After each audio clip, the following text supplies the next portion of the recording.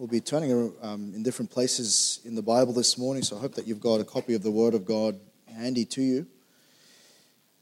But, let's pray. We'll ask the Lord to bless this time. Father God, we just come before you and just want to thank you, dear Lord, for Lord, just the tremendous blessings that you've given us. And Father, Lord, in return, Lord, our heart's cry ought to be to bless your holy name.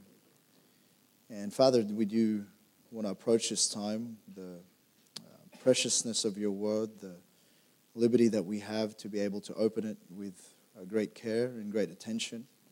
So I pray to God that you'd still our hearts. Help us, Lord, to listen in. Help us, Lord, to allow the Spirit of God to make application as we study through the Scriptures this morning, as we see some examples from your word. And I pray, dear God, that, Lord, we'd be better for it, that we'd grow, we'd be edified in the faith. I pray, Lord, for your power, for your enabling as we have this time together in learning.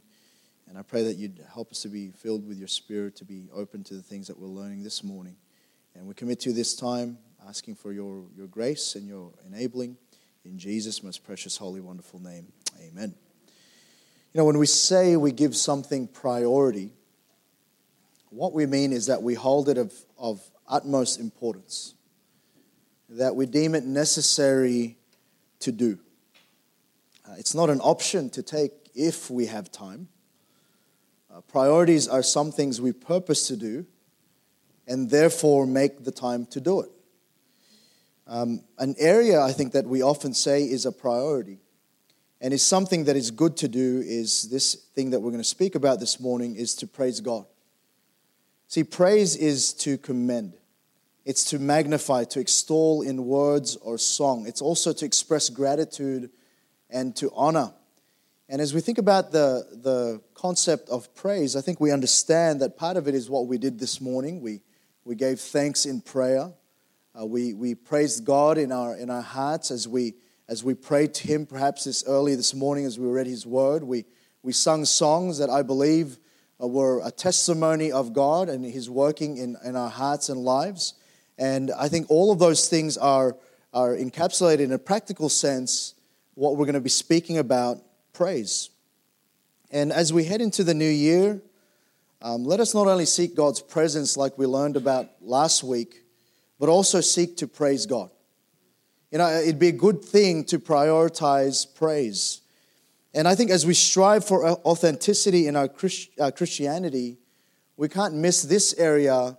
We can't miss praise. You know, a Christian without praise is really like an out-of-tune orchestra. Now, I'm glad this morning that our orchestra took the time to tune their instruments. I'm glad that as they played that song for the offertory, that they had put the time in to be in tune and to be aligned in their rhythm, in the tune that they were playing. And I'm glad that they took the time to be tuned, to make sure their instruments were in its proper tones and everything else. And see, a Christian without praise is like an out-of-tune orchestra. Its mechanics are the same, but it has no beauty, no pleasure for the listener. I think this morning, as we understood that they were playing for the Lord, we also enjoyed and saw the beauty in the music that they played, in the beauty in which we sung the songs. And yet those Christians who are lacking praise, who lack a praise life, is like a Christian or an instrument that's out of tune with God. You know, often we live our lives with the mechanics of being a Christian, but our lives have no beauty to God. It's noise, not joyful noise. And praise must become a priority in our lives. Praise was a characteristic of people that God found joy in. And this morning we're going to think about David. And David, as we know, was a man after God's own heart, but we also know this, that David was a man given to praise. He was a man who so often, in whatever situation he found himself in, gave praise to God. And you would only take a casual look even in the book of Psalms to understand that all of these songs, many that David wrote, was in praise to God. In Psalm 9 verse 1, he says, "I will praise thee, O Lord, with my whole heart." And let's just be reminded today that as we think about praise and the priority of it, that we need to take the attitude that we need to do it with a sincere heart, with an authentic heart, with genuineness in our heart to the Lord, what He's saying with His whole heart. And He says, I will show forth all thy marvelous works. In Psalm 43 verse 4, then I will go unto the altar of God, unto God my exceeding joy. Yea, upon the harp will I praise thee, O God, my God. And let's not discount the reality of music as part of praise. You know, this morning, I hope that we approach the time where we sung our voices as instruments. I hope, orchestra, that you approach this time as you played on your stringed instruments, as you played on the piano, as you played in your woodwind and brass instruments, and even in your percussions, that all of that was in praise to God. In Psalm 63 verse 3, because thy loving kindness is better than life, my lips shall praise. He understood something about what God had given him, and it moved him, the psalmist to sing praises and to use his lips to praise God. In Psalm 71 verse 22, I will also praise thee with the psaltery, another instrument, even thy truth, O my God. Unto thee will I sing with the harp, O thy Holy One of Israel. In Psalm 139 verse 14, I will praise thee, for I am fearfully and wonderfully made. Marvelous are thy works, and that my soul knoweth right well. And he understood that in his makeup, in his uniqueness, he could understand that God did that for a design. And you know what it moved him to do? It moved him to praise God. It moved him to extol, to bless God, to sing forth some praises to God. And then that great section of the book of Psalms to end off the book of Psalms in Psalm 145 right through to 150, we understand he says this in verse 10 of that chapter, all thy works shall praise thee, O Lord, and thy saints shall bless thee. And if this morning you're a saint in the sense that God has saved you, you're one separated unto Him, then listen, part of our makeup, part of our design, part of God's desire for our lives is that we would bless God, that we would praise Him, that we would be a people that's in tune, like a tuned up orchestra to Him. And so we understand this, that it's not out of character then for David, upon placing the ark in its rightful place, to go into praise mode. And if you look at this in 1 Chronicles chapter 16, notice verse 1, we'll actually read down to verse 6. So they brought the ark of God and set it in the midst of the tent that David had pitched for it. And you remember last time we talked about the presence of God in newness. And if you study a little bit about the ark of God, it was really God's presence here on earth during that time. God had specifically asked the nation to put this thing together, this box that was to be carried by staves, this special thing. It was to represent God, but also to bring about His presence here on earth. And so this ark was coming now, and David is setting it in the midst of the tent which he pitched for the Lord. And notice verse 2, and when David had made an end of offering the burnt offerings and the peace offerings, he blessed the people in the name of the Lord. And he dealt to every one of Israel, both man and woman, to every one a loaf of bread and a good piece of flesh and a flagon of wine. And so there was a celebration of the fact that the ark had returned to its rightful place. And then verse 4, notice what he did then immediately after that. Immediately after they had sacrificed, they had done all of those things. Notice verse 4, and he appointed certain of the Levites. Now, you know who the Levites are. They were the lineage of the priesthood. They were the tribe of the priesthood. And so the priests were to come, the Levites, to minister before the ark of the Lord and to record and to thank and praise the Lord God of Israel. And this is how they were going to do it. Notice some characters here. Asaph, the chief. And next to him, Zechariah, Jael, and Shemiramoth, and Jehiel, and Mattithiah, and Eliab, and Benaiah, and Obed-Edom, and Jael with psalteries and with harps. But Asaph made a sound with cymbals. So these were musicians that God had placed. These were people that were skilled in their discipline of instruments to record and to praise the Lord. Benaiah also and Jehaziel and the priests with trumpets continually before the ark of the covenant of God. And so you understand that the priority that David had after a certain thing had come about in his life, the ark returning in its place, was then to offer up praise to God. Isn't that interesting? They offered sacrifices. They celebrated a bit, but really in all of it, what he instituted was the praise of God upon doing something for them. Now, all of us here, we've started the year, and there's probably some things that God has placed in our hearts and lives to do.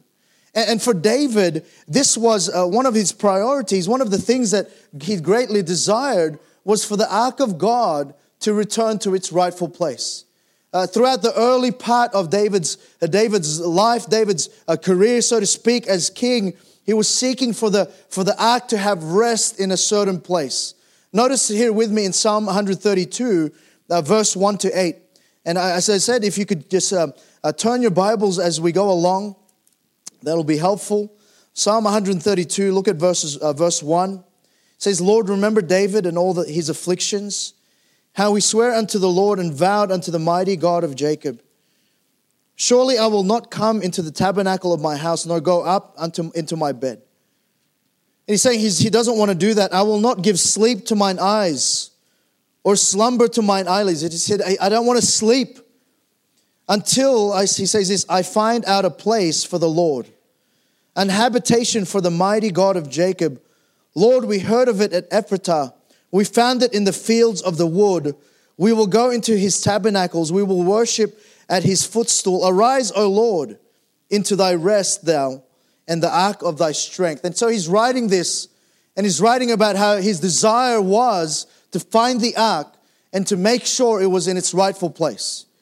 And in doing so, he wouldn't rest, and he couldn't rest. And maybe there's something that God has placed in your heart and in your life. God has birthed it in your heart that you desire for the glory of God, that you desire for his praise, and you're not resting, and you cannot rest until that happened. But notice what happened when he did do that. We read in 1 Chronicles 16. Now turn your Bibles here to 2 Samuel now.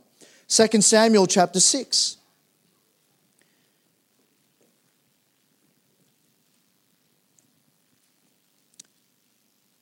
And notice what happened. Again, David gathered together all the chosen men of Israel, 30,000.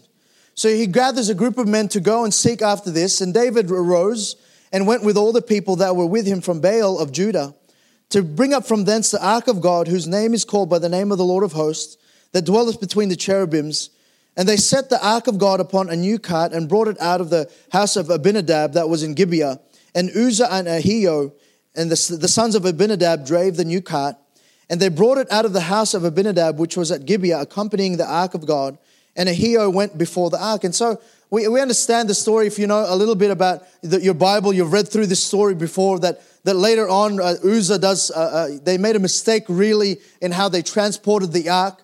Later Uzzah, upon trying to drive the ark, was put to death by God because he touched the ark. It was about to fall. He went to shoulder it, he went to touch it, and God took him away. But that's not the point of the story. Notice verse 5, and David and all the house of Israel, notice this, played. Why? Because the ark of the Lord was coming back. This was something that he had desired from God. This was something that was now going to be a completion of something that God had put in his heart. And David and all the house of Israel played before the Lord on all manner of instruments made of fir wood, even on harps and on psalteries and on timbrels and on cornets and on cymbals. And as they were transporting the ark to its rightful place, even then, they were prioritizing this. They were prioritizing some praise. This was a momentous occasion. And beyond that, this was something that God was fulfilling in the life of David. And here he was putting praise in its rightful place as priority. It was something that was in his heart to do. It says in Psalm 22 verse 3, but thou art holy, O that inhabitest the praises of Israel. And we understand that as part of praise, that God is pleased with praise.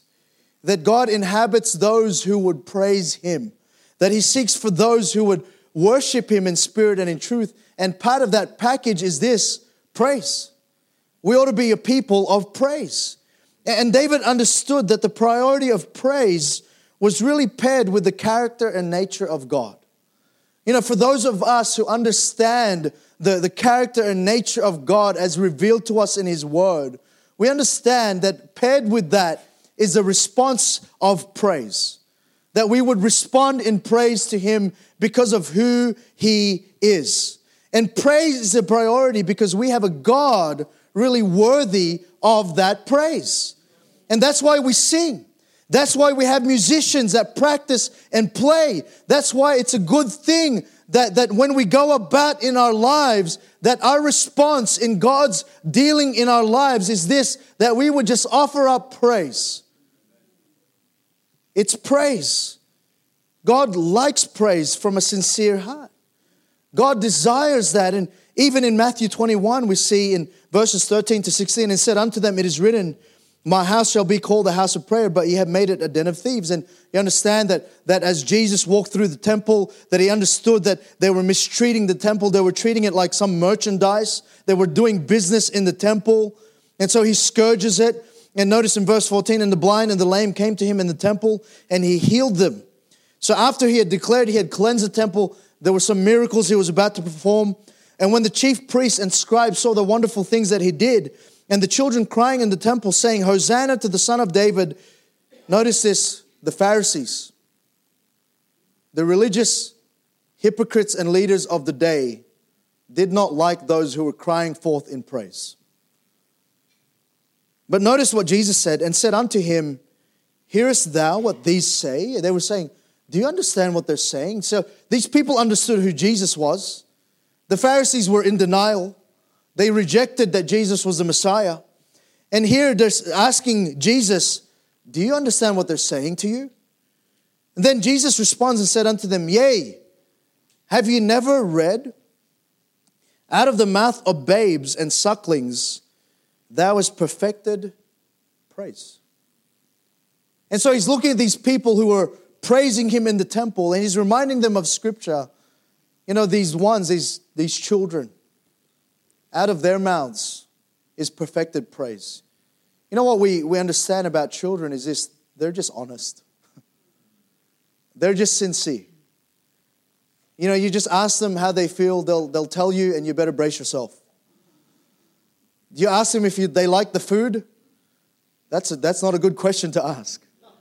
Especially when there's greens, right? They'll tell you, I don't like it. Yuck. Especially when Dad cooks. But you understand, He's saying here, out of the mouth of babes is praise perfected. You know what He's saying? Sincerity. They're sincere. They're not just playing the game. They're just not going through the mechanics of playing. They're not just going through the mechanics of, when something happens, well, praise God. Well, praise the Lord for that. And it's just not a mechanical thing. No, they were in tune. They were sincere. Aren't we called to be, as Christians, to have childlike faith? And what He's saying here is we ought to also have childlike praise. Real, sincere, authentic. And I believe that today, as we start off really the year, we're back to normal. And I don't know about you, I like normal. I just like going back to the schedule of things. I love the fact, and some of you are thinking, you're crazy, it was earlier today. No, I love the fact that we're back to Sunday school. Okay, I like that. I just like getting back into the groove of things. And really this week is really when we're back to the groove of the year. The schedule and all of that. But don't lose in all of that the priority of praise. The priority that we ought to offer to God, our heartfelt praise and appreciation for Him. And might be through song. And I hope that we approach the time where we gather together, that we don't just approach it like it's some sort of time filler. And by the way, it's probably, as we head into our week, I hope that we prioritize it so that when we come together on the first day of a new week, that we're ready to just give some praise. That there's a sincerity behind singing these songs. That there's a sincerity in what we say as we testify. And we need to give priority to praise. And I believe then, there are many instances we can study in Scripture where praise was a priority. And it ought to be our manner of life. And so today we're going to just see some examples now in Scripture when people prioritized praise.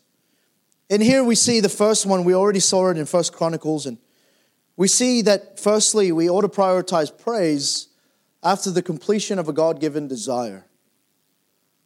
This was a God-given desire for David. He desired the presence of God. And last week we learned the presence of God in newness. We're heading into a new year. Newness in our lives. Maybe there's newness still. And you're approaching that. But at the end of the year and throughout the year, as God sees you maybe achieve and do some things for Him, I wonder if you'd prioritize praise. See, this was David. In finding the ark and placing the ark to rest, he gave the priority of praise. And see, the priority was to give God praise. And you're going to note that in many instances here as we go through Scripture, that part of our examples, that prior to the priority of praise, we see often as part of it, there's praise and sacrifice. Praise and sacrifice come either first or second. They follow one another. They're paired with each other.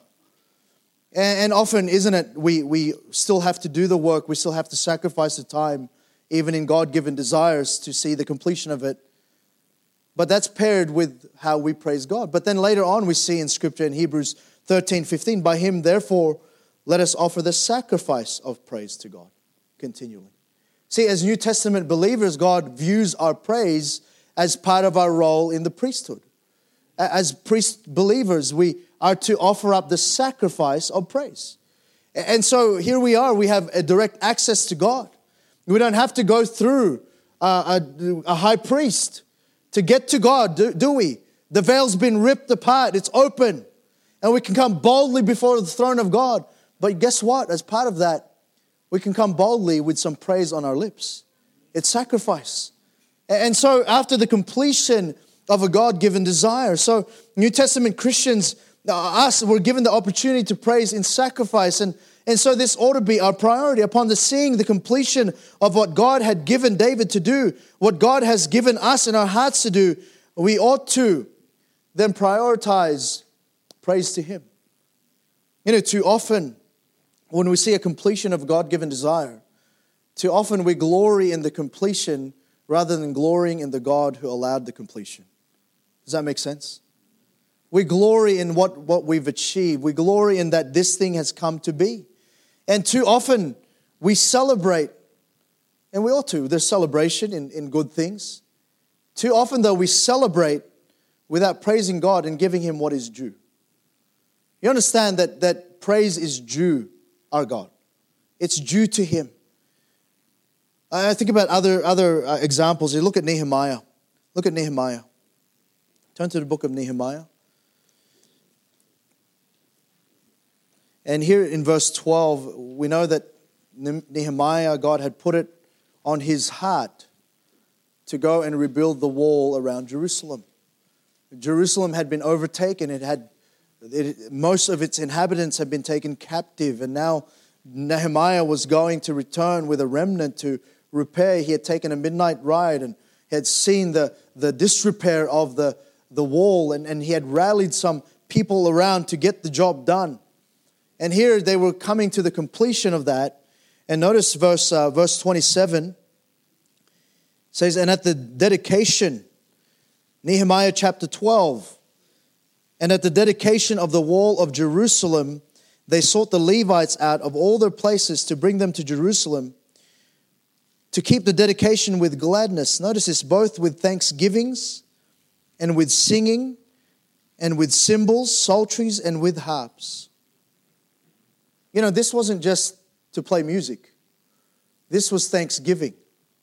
This was praise. They were rounding here to the point where the wall was going to be complete.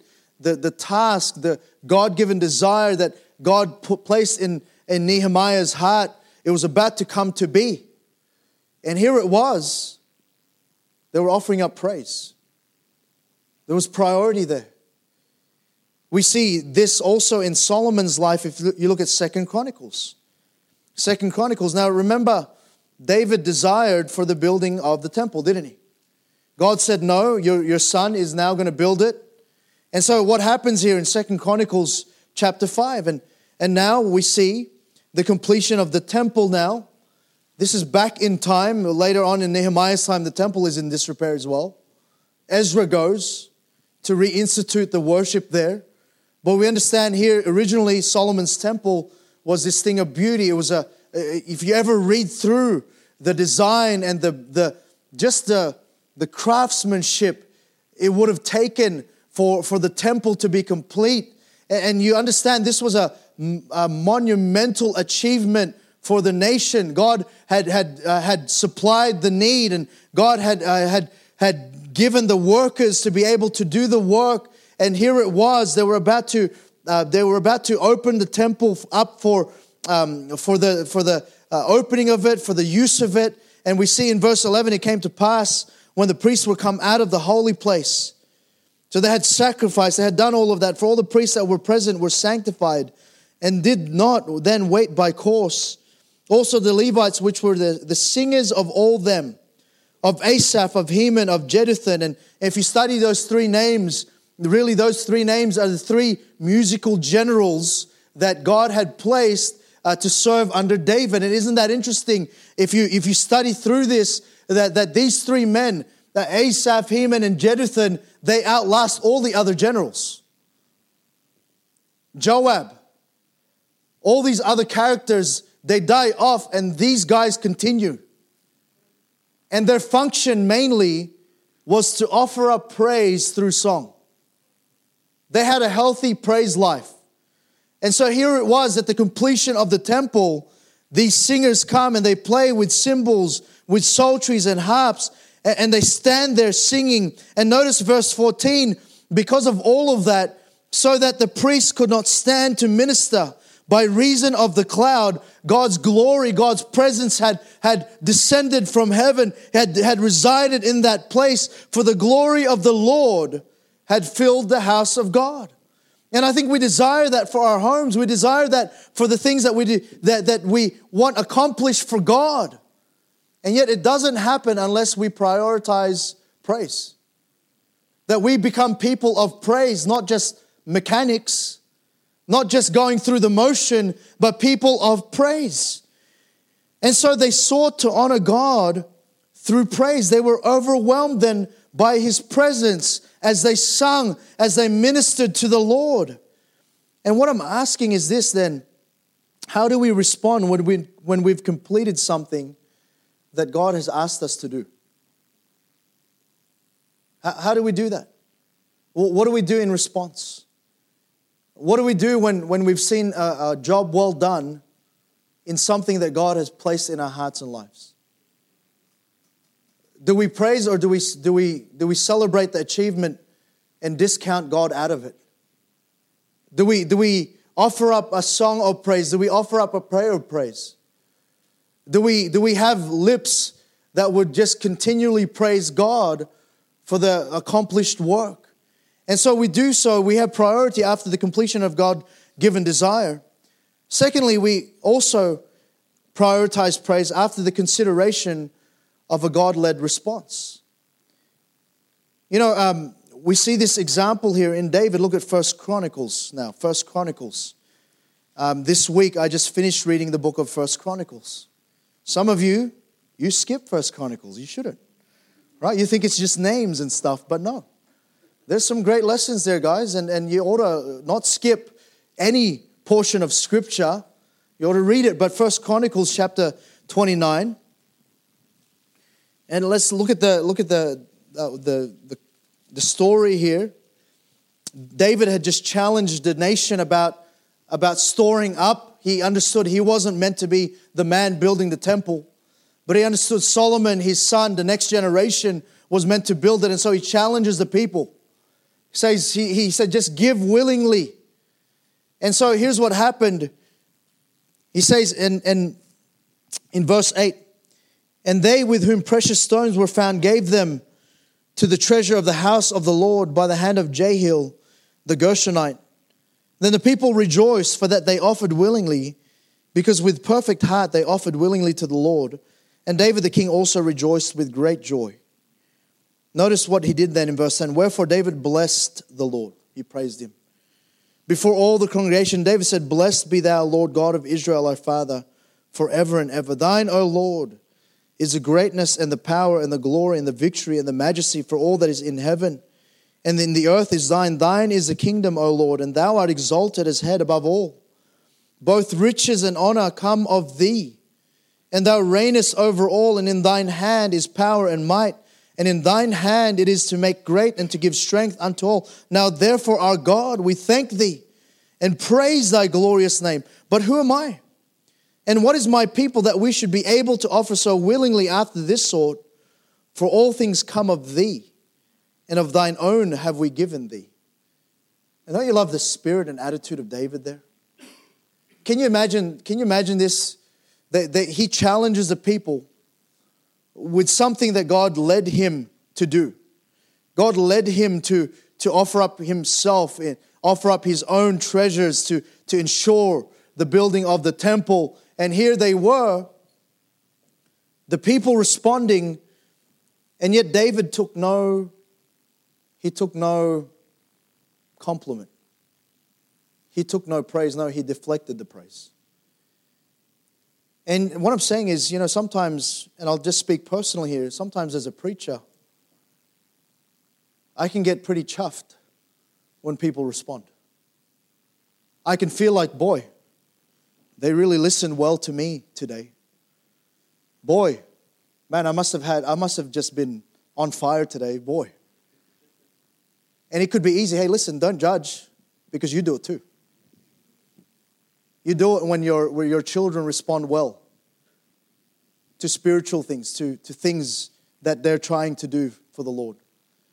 And you start to think, boy, I'm a pretty good parent. Boy, I've got this figured out. I should write a book. And you start to think that somehow, and I'm not saying that we don't feel a great deal of pleasure because of the response of those that we're trying to influence. But church, let's be careful. Let's be careful to not neglect whom the praise belongs to really. Let's not take that for granted and forget to thank the one who allowed it in the first place. As parents or as a spouse, do you praise when you see God work in the hearts of those that you minister to, that you influence?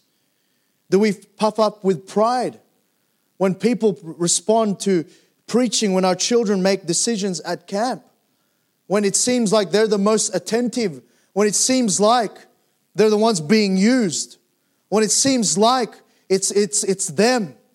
Do we puff up with pride? And let me just remind you, God hates pride. God is jealous of His praise. And we're reminded in Proverbs 27:2. Anyway, let another man praise thee, and not thine own mouth.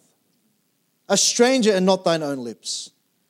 And are we quick then to deflect that compliment to God? It's okay to receive compliment.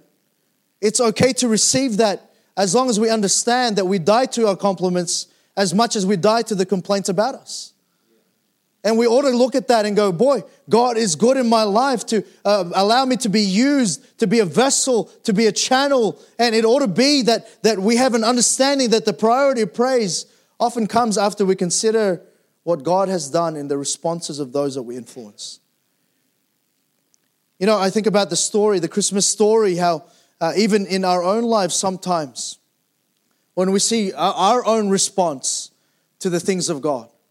And there were many, many young people this week who responded well, and we could be in danger sometimes in those positions, because we might think, boy, we're pretty good. We heard from God. Boy, we were pretty aligned with God this week, and we could deflect that. Instead of deflecting that to God, we could own that. And I think about what Mary did when God came to her and told her, "You're chosen. You're going to be blessed among all women. You're going to be honored." And here's what happened. She blessed God. I think about what happened with the shepherds when the angels appeared. I think about when the wise men saw the star You know how they responded? They responded with praise. They responded in joy to God. And they praised God. And we see in David's life here, the people had just given a great amount to ensure that the temple gets built by Solomon. And what David did was this. You read through it. He deflected all of it to God. He deflected praise to God. He said in verse 14, for all things come of thee. He didn't even, he thanked the people, I'm sure. And he understood of their sacrifice. But in the end, he understood that it was from God. And it was for God. For all things come of thee, and of thine own have we given thee. And I praise God this morning for our young people. I praise God that they were so responsive this week. And I'm thankful. And you ask any of our staff members, it really wasn't us. It was funny listening to some of the servant squad, some of our young adults who had turned up and were part of the week. They were saying, boy, you guys were so organized. Boy, look, if you only knew the stress we had the preceding weeks. If you only saw the sleepless nights. If you only saw how faithless we were at times. To the point, hey, Brother RJ, where we felt like canceling. And yet some of you here, you were thinking, boy, listen, it was none of us. It was God. And it could have only been God. Because the things we saw there, some of the things you wept about, some of the things that you responded to, some of the realities of what happened in that week, listen, it was God. There was no great preacher there this week. There was no great teacher. There was no great formula. There was no great thing. We just have a great God. And when we come here, we might see some things happen. And we praise God for that. And we give Him the honor. It wasn't us. And God might have led you. And God might have used you. But it was God. And so we ought to prioritize praise. We ought to prioritize praise after considering the consideration of a God-led response. Are we looking at what God is doing in the lives of the people that we influence and help? And do we deflect praise to our God? Do we sing unto Him with great fervor, great things He has done, or great things we have done? And so after the consideration of that, of a God-led response, let's respond in praise. But then thirdly, after the conclusion as well of a God-ordained stage or journey in your life. I think that we ought to all have the attitude that we're moving forward into newness.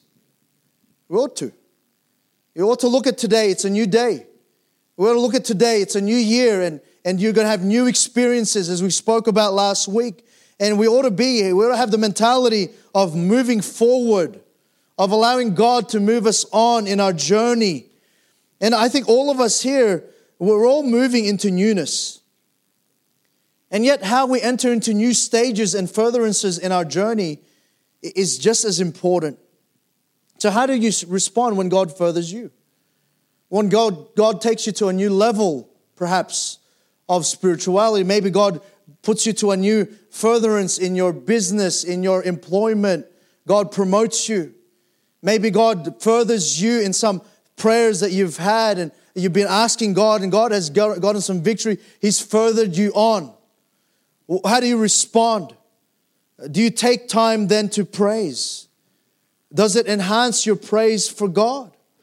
And this is what happened in Moses' time. Look at Exodus chapter 14. For many, many years, the people had been in Egypt enslaved. And here God uses Moses as a deliverer to come in, and God uses him. And finally, Pharaoh with a hard heart, he's sick of the people. He's sick of what God is doing in their midst. He's sick of what God has been plaguing the nation. And finally, he's broken. And finally, they're moving on. And then you know what happened? Pharaoh changes his mind. He goes to chase them. And then yet the story goes, there was something in front of him. It was just this little thing called the Red Sea. Right? And there they were. They felt trapped. Look at chapter 14. And look at verse 29. You know the story. God parts the waters. And here's what happened. But the children of Israel walked upon dry land in the midst of the sea. And the waters were a wall unto them on their right hand and on their left. That would have been an amazing thing to see. That would have been, if they had mobile phones, boy, you imagine the videos. Imagine how viral that would have been. But we just imagine it through the lens of Scripture here. Thus the Lord saved Israel that day out of the hand of the Egyptians. And Israel saw the Egyptians dead upon the seashore. And Israel saw that great work which the Lord did upon the Egyptians. And the people feared the Lord and believed the Lord and his servant Moses. And then skip over now to verse 15. They just crossed the Red Sea. Really, their journey starts in earnest. Newness was now. And notice what happened in verse 1. Then sang Moses. Now, if your life was in danger and your life was just saved, I don't know if we would sing. I'm not sure how we would respond. Maybe it was a long walk. Maybe I would have taken a drink of water first. Maybe I would have eaten. That's generally how I celebrate. I eat, all right? But here we see Moses sang. Then sang Moses and the children of Israel this song unto the Lord, and they sing. They offer up praise. Isn't that an amazing thing?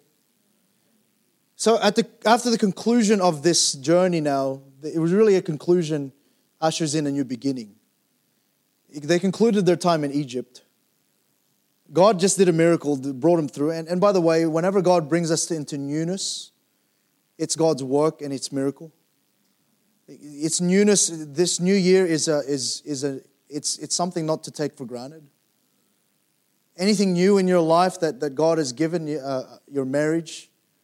Those of you who are newlyweds, you new parents, maybe it's a new job, maybe it's a new beginning somewhere, maybe you're moving into the community, maybe you're moving into a different place, it's newness, maybe it's a new ministry, God's done that in your life, and God's brought you through that, but do you understand that in that there ought to be a priority of praise?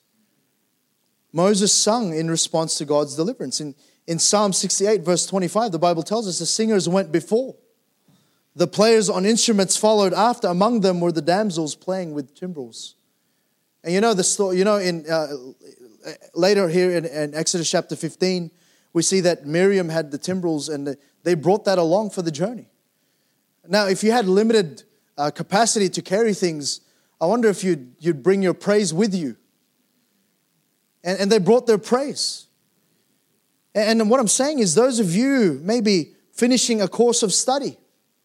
Some of you year 12s, you've concluded a time in your life. Some of you uni students, you're concluding a time in your life. And you're finishing a course of study or entering into a new stage. Have you paused to thank Him yet? Have you paused to praise Him yet? Have you taken the time to just lift up your voice in praise? Have you sung Him some praises yet? Those of you who are newly married, newly parents, have you paused to praise together since? Those who've got new jobs, maybe new homes, you've waited and God has answered your prayer. He's provided for you in a miraculous way. God has brought you to it. Have you stopped to sing a song of praise? Have you just lifted up your voice to say, thank you, God? Have you just taken the time to just pray and just be overwhelmed by what God has done in your life? He's brought you to the conclusion of a thing. Maybe there were some issues. Maybe you had some problems. Maybe there are some things that God has brought you to the end of. Have you paused to praise God? Have you just said, thank you, Lord? Have you just sung a song of praise to Him? See, after the conclusion of a God-ordained stage, and God maybe has brought you through it, God has ordered your steps. Have you come to the conclusion then this, you need to praise Him? And then lastly, and really quickly, we note also that we ought to praise God. We ought to give priority after the comprehension of a God-designed trial. You see, we like to think and praise God when the good times are rolling, when He does deliver. But how about in the midst of tough circumstances? You ever woken up and realized that you have been put in a trial by the Lord? You ever woken up, guys, maybe in the middle of church, and woken up and said, oh, maybe you're in the midst of a trial right now. Maybe you're in the midst of something, and are you in circumstances, not of success and of good circumstance, but of trouble, of sadness, of trial? You see, the true test of a praise life is if we would praise God not in the good times, but praise Him more even in the hard times. And we know that in Job. You know, I can't think of any other character that suffered like the sufferings that Job suffered. I can't think of anyone. We know the sufferings of Christ, but we understand from just a human, He suffered a great deal. And yet we know this verse in Job 121, and said, naked came I out of my mother's womb, and naked shall I return thither. And notice his attitude. The Lord gave, and the Lord hath taken away. Blessed be the name of the Lord. Do you imagine saying that? Job lost all of his family, including his wife, who told him to just curse God and die.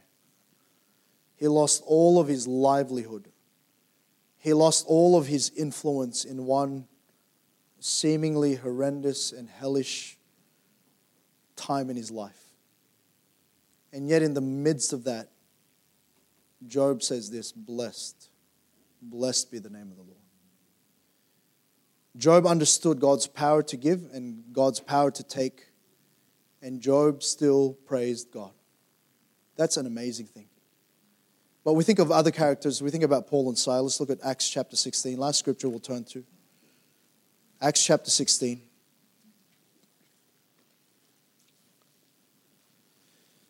And look at verse 19. So they were caught. There was an uproar in the market, and the masters of those who were making profit out of those idols and stuff, they drew Paul, they took him into the marketplace, and the rulers, they accused them in verse 20. They exceedingly trouble our city. They teach customs which are not lawful, verse 21. So the multitude rose up together against them, took them to the magistrates, and then basically threw them into jail. So they were just doing what they were meant to do for God.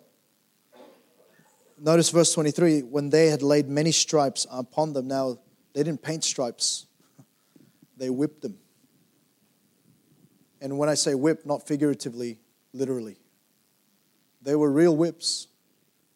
They whipped their back to shreds. They cast them then into the prison, charging the jailer to keep them safely. Now, this wasn't some cushy jail. This was a dungeon. It was damp. It was cold. There was probably no sunlight in there. And there they were in a dingy prison. In verse 24, who having received such a charge, thrust them into the inner prison and made their feet fast in the stocks. They locked them up. These stocks were made out of metal, and they probably rusted as the dampness enclosed upon them. And we see here this situation. Now, none of us can ever really imagine being in that situation, can we? In our modern day, really we can't. But suffice it to say, they were in a very, very uncomfortable position. And yet, look at verse 25.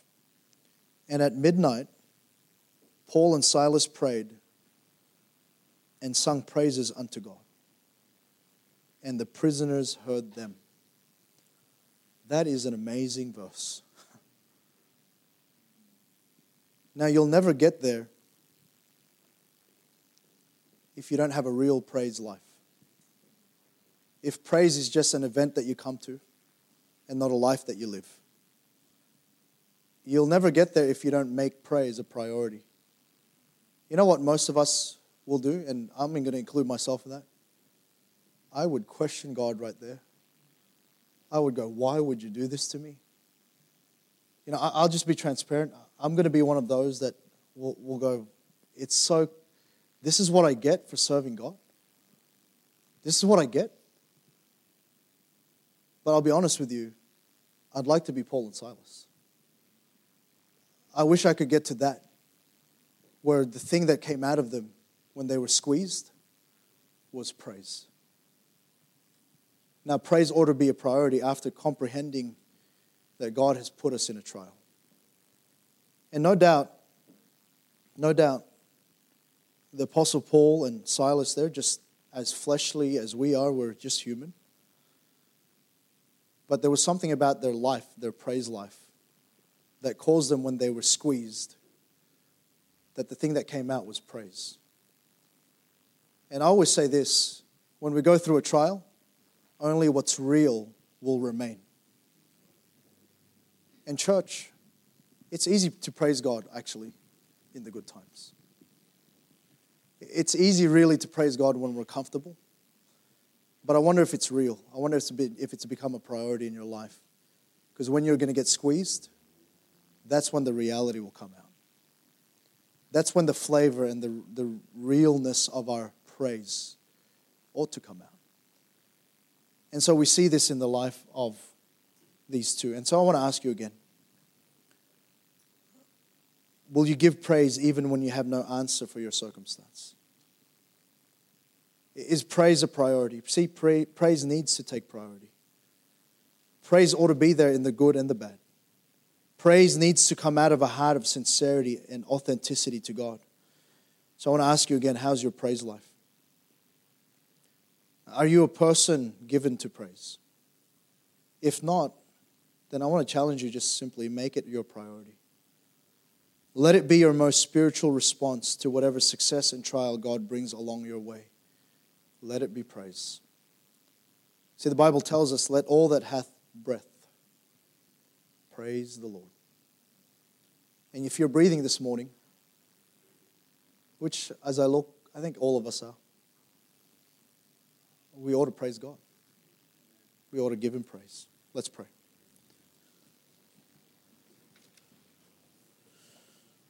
And Father in heaven, we come before you this morning, and simply we say thank you. Thank you, dear God, that we have breath in our lungs. Thank you, dear Lord, that we have soundness of mind. Thank you, dear Lord, that we have health enough to be here today. Thank you, dear God, that we can, as we've opened your word, Lord, have the ability to recognize your nature, your character, be moved by it, and be moved, Lord, to praise. Father, we praise you, Lord, for you're a loving God. We praise you because you're merciful to us. We praise you, dear God, because you're able to bring us through every circumstance. We praise you, dear Lord, because we can bear fruit for you. And Lord, we just praise your holy and wonderful name this morning. With every head bowed, every eye closed, no one looking around. The piano can begin to play. We're just going to have a time of invitation. And firstly, I did not speak about this really this morning. But the Bible tells us that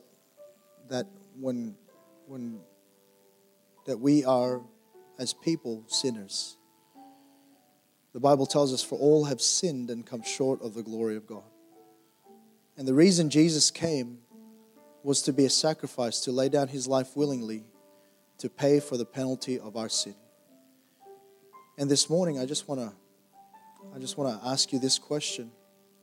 If you were to die today, would you know for sure that your sins are forgiven, that Jesus is your Savior, that heaven's your home? I didn't ask if you're religious. I didn't ask if you know Scripture. I'm just asking, would you know that you're saved? Is there anyone here this morning, just with an uplifted hand, I won't embarrass you, I won't call you out, who will say, I don't know. I don't know. There's never been a time where I've called upon Christ to save me. Is there anyone this morning? I don't know. I'm not sure. Just with an uplifted hand. I just want to pray for you. I won't embarrass you. I won't call you out. But just with an uplifted hand. No one looking around. Just with an uplifted hand. Anyone at all this morning? I'm not sure. I don't know how to be saved. I don't know where I'd go if I die. Anyone this morning? Then perhaps you're a Christian. Perhaps you're faithful in your local church.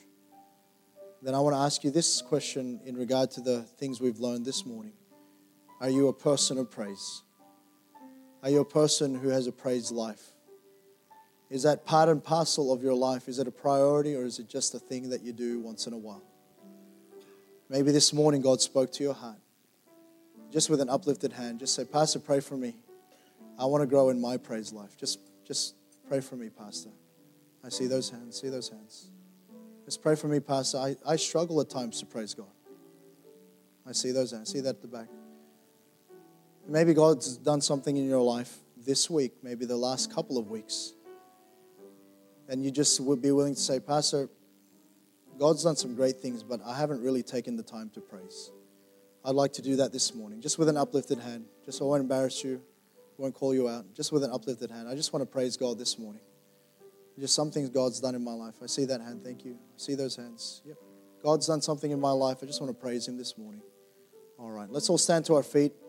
I want to encourage you to come. If you raise your hand, let's just come to the altar this morning. Why don't we just take the time to praise God anyway? Why don't we just pray and just give God some praise? Why don't we just, in our prayer, just ask, just give Him thanks for all He's done. But if you raise your hand, why don't you come to the altar this morning as a piano plays? Let's just do some praising this morning. Let all that has breath praise the Lord. Let's take the time to praise. And let's take the time to pray this morning.